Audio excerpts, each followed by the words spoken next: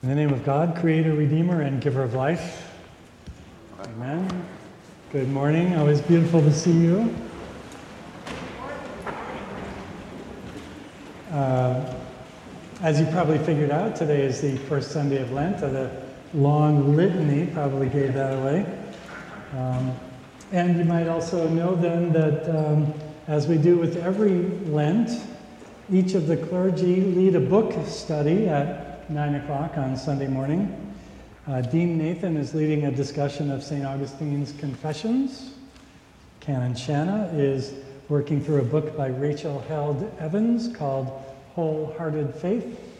And I'm teaching one of my favorite novels, Gilead by Marilynne Robinson. And if you missed a class and you feel like, oh no, what do I do? I believe all of our classes this morning were recorded, so you can catch them on our YouTube channel. Anyway, Gilead, my favorite novel, won both the Pulitzer Prize and the National Book Critics Circle Award for Fiction back in 2005. It's a story about an elderly pastor living in a small town in Iowa in the 1950s.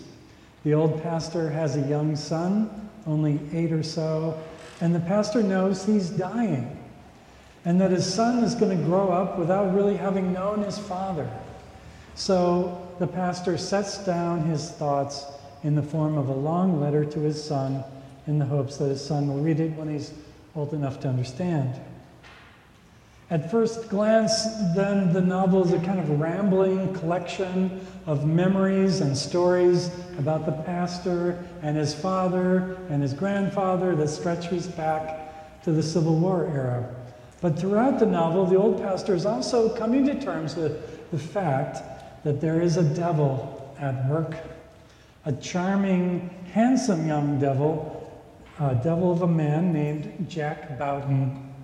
Jack is our pastor's godchild, the son of his best friend, who's also a pastor, and the good Reverend's greatest nemesis. Jack is the problem that the pastor has to solve before he dies. The good Reverend describes Jack as a gifted, ingenious troublemaker, as if he were born to break the rules. Driven by this unseen force of mischief, he pulls pranks and commits minor crimes as soon as he can walk. He ingeniously rigs a fuse and sets the pastor's mailbox on fire. He steals the pastor's precious Greek New Testament. He paints the steps on the pastor's front porch with molasses. This is one of the stories about Jack that the pastor tells. I'm just going to read this little story to you. That boy, Jack, was always alone, always grinning, always intent on some piece of devilment. He wasn't more than 10 when he took off in a Model T he saw idling in a street downtown. Cars were still pretty rare around here in those days, so his interest was understandable. He drove it straight west for a number of miles until it ran out of gas, and then he just walked home. A couple of young fellows with a team of horses happened upon the car and towed it off to Wilkinsburg and traded it for a hunting rifle. I think half the people in the county owned that car for a day or so over a couple of months that it stayed missing. Then a good-sized family who had traded a heifer for it came sailing into Gilead to enjoy the 4th of July and got themselves arrested. The authorities traced it back through any number of swaps and IOUs and poker games, but never found the original thief. As it turned out, there were so many people involved in minor criminality having to do with buying that car and selling it that the resources of the law were in no way sufficient, so the whole thing was forgotten officially and remembered for a long time afterward because it was such a good story. People clearly knew the car was stolen, but they couldn't resist owning it for a little while, even though they didn't have the nerve to keep it, which kept the price very reasonable and the temptation that much greater. I love how the boy, all of 10 years old, steals a car and in the process sets off a chain of crimes that implicates half the people in the county. Nobody knew who the original thief was, but they all take part in this long, guilty chain of events, buying and selling a stolen car, even if they didn't have the nerve to keep it for more than a day or two. I love how no one in the little story is really evil or bad. Everyone knows the car is stolen. They're buying it and selling it in a kind of mirthful experiment at being bad, but no one has the nerve to be a real criminal and keep the car. It's a beautiful illustration of this old Christian idea, which is that we're all good and yet inextricably drawn to mix and get mixed up in sin. We're all caught in this web of crimes and misdemeanors. We're not the original thief. We don't think of ourselves as essentially bad, but we keep the crime going nonetheless. I also love the sheer number of illegal transactions that exhausts the resources of the law, which is a beautiful illustration of Paul's central point, which is that the law can only do so much. Something else is needed besides the law. It's impossible to fix the problem of the stolen car by tracking down and prosecuting every person who ever came into its possession. So what then can be done to set the world right? The answer, and this is what makes Robinson's writing so luminous, the answer is that the original thief has to repent and change his ways. The root of the problem is that that devil of a child named Jack has this penchant for crime. Can he be persuaded to change? Is that even possible? Can this old dying pastor find the grace in his heart to forgive his devil/Godson Jack and maybe even help him become a good person? Well, these are the wonderful themes of Lent, aren't they? Resentment and forgiveness, guilt and freedom, the devil and a good man. Now, at this point, we must pause for a word from our sponsor.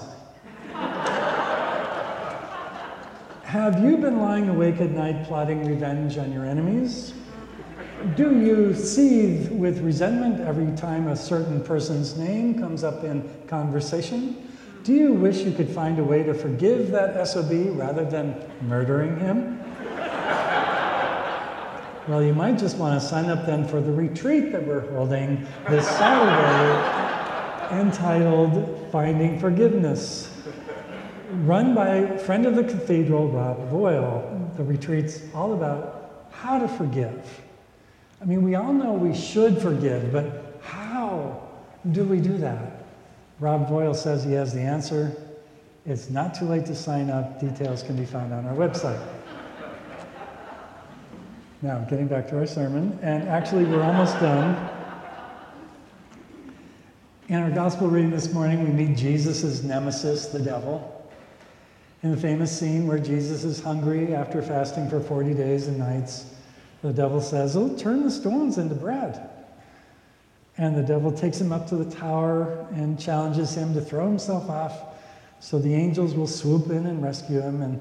And the devil offers to put Jesus in command of all the nations of the world if he would just bow down and worship him. And of course, Jesus just politely declines. Now, we have to admit that from a storytelling point of view, from strictly kind of literary criticism here, it's a really boring story. Because we have come to expect over centuries of storytelling that when a bad guy shows up, the good guy takes off his gloves and punches the bad guy in the nose. Many of us would far prefer a story in which Jesus and the devil fight like superheroes. And that's, of course, what all the pagan stories did before Jesus. In the Greek, and the Babylonian, and the Old Norse myths, the adversary always gets defeated by violence. Even in the old Christian legends of the Desert Fathers, we find satisfying tales of old monks literally punching the devil in the face and rolling around in the sand with him. These are pagan myths of redemptive violence. The idea perpetuated by just about every hero movie and cop show and adventure sequence ever filmed, that the solution to all our problems is the use of violence by good guys against bad guys. Even our most popular so-called Christian writers, C.S. Lewis and Tolkien, were simply recapitulating this essentially pagan mythology. There's really nothing Christian about stories in which devils are defeated through overwhelming violence. Because Jesus never resorts to violence, as much as we may want him to. He never just pops open a can of spinach like Popeye and pounds the devil into the ground, which would be so much more satisfying. Instead, Jesus used wit and love and grace and scripture and never violence. Because Jesus understands that his biggest adversary is not the devil sitting next to him, it's the devil inside him.